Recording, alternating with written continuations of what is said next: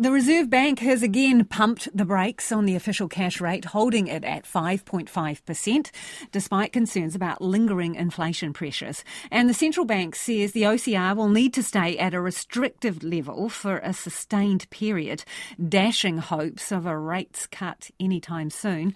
ANZ Chief Economist Sharon Zollner had been swimming against the tide of economists, predicting the OCR would go up, and she joins us now. Sharon, are you happy or sad you were wrong?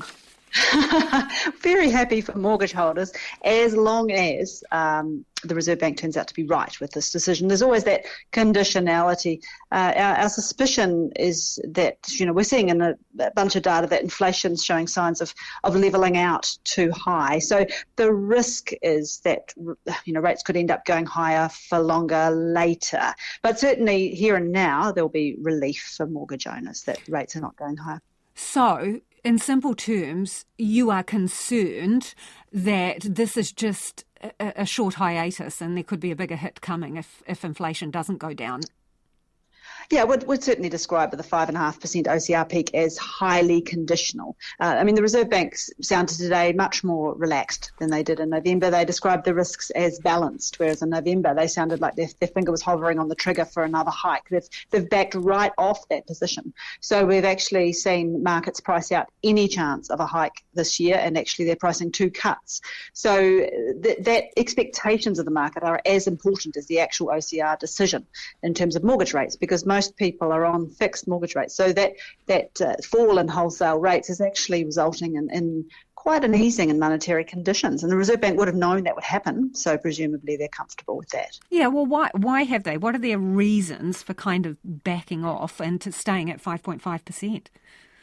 Yeah, well, as we pointed out, there were unders and overs, and you could point to reasons they needed to hike, you could point to reasons they needed to hold, but there weren't many people who were expecting them to be less worried about inflation than they were in November. So that was the surprise factor for everyone, and that's why the interest rate response was so large. So yeah, there are a couple of things that surprised us. They talked, for example, about how the fall in tradable inflation was a bit bigger than they thought, and that sort of offsets the surprise in domestic inflation. The issue there is that the domestic inflation tends to be the really sticky bit and the slow-moving bit, and the bit that the Reserve Bank can actually do something about. So we thought they would focus much more on the fact that that was falling much more slowly than they anticipated, whereas they kind of said, oh, well, win some, lose some, we're all good, for example. So that's an example of where they just sounded a bit more relaxed than we were anticipating. It's a little bit confusing, Sharon, because here's the thing.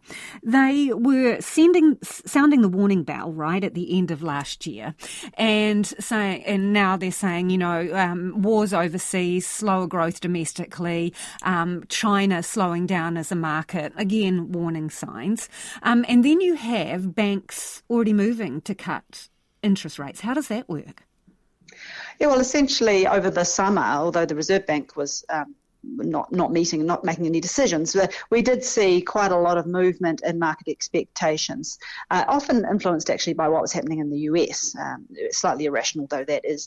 And so we saw quite a lot of movement in wholesale rates. More recently it's been upwards, but overall rates have been lower than they were in November, and that explains the downward pressure we've seen on mortgage rates. Our take was that the Reserve Bank wouldn't want rates to fall any further, but we were clearly wrong about that, and they've opened up potentially another leg lower. So people involved in the housing market will be pleased about that.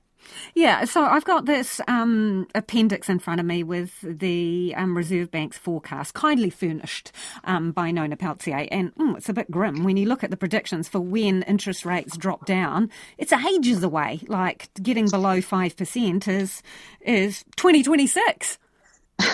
Yeah, it is a long time away. I would take anyone's forecast of 2026 with a large grain of salt, to be honest, theirs or ours or anyone else's.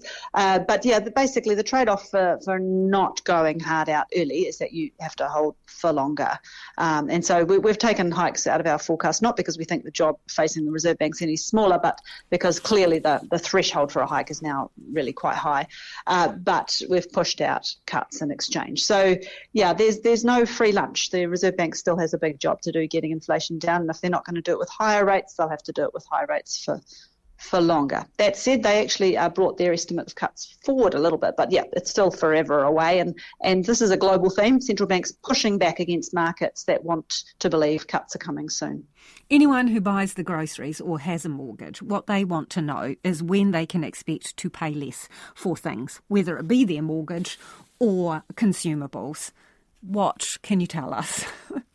Yeah, well, insofar as the wholesale rates fell today, even though the official cash rate didn't move, that's just the overnight rate that goes into the floating mortgage rate. And most people don't have their mortgage on floating. So what matters for those fixed rates is the expectations of where the OCR is going. And those took a step lower today. So it all depends on how long you've been fixed for. If you've been fixed for a very, very long time, you're probably still going to be rolling over onto a higher rate, but a lower rate than it would have been if the Reserve Bank hadn't said what they said today. So win some, lose some, glass half full. Really appreciate your time, Sharon. That is Sharon Zollner, who is ANZ's chief economist there.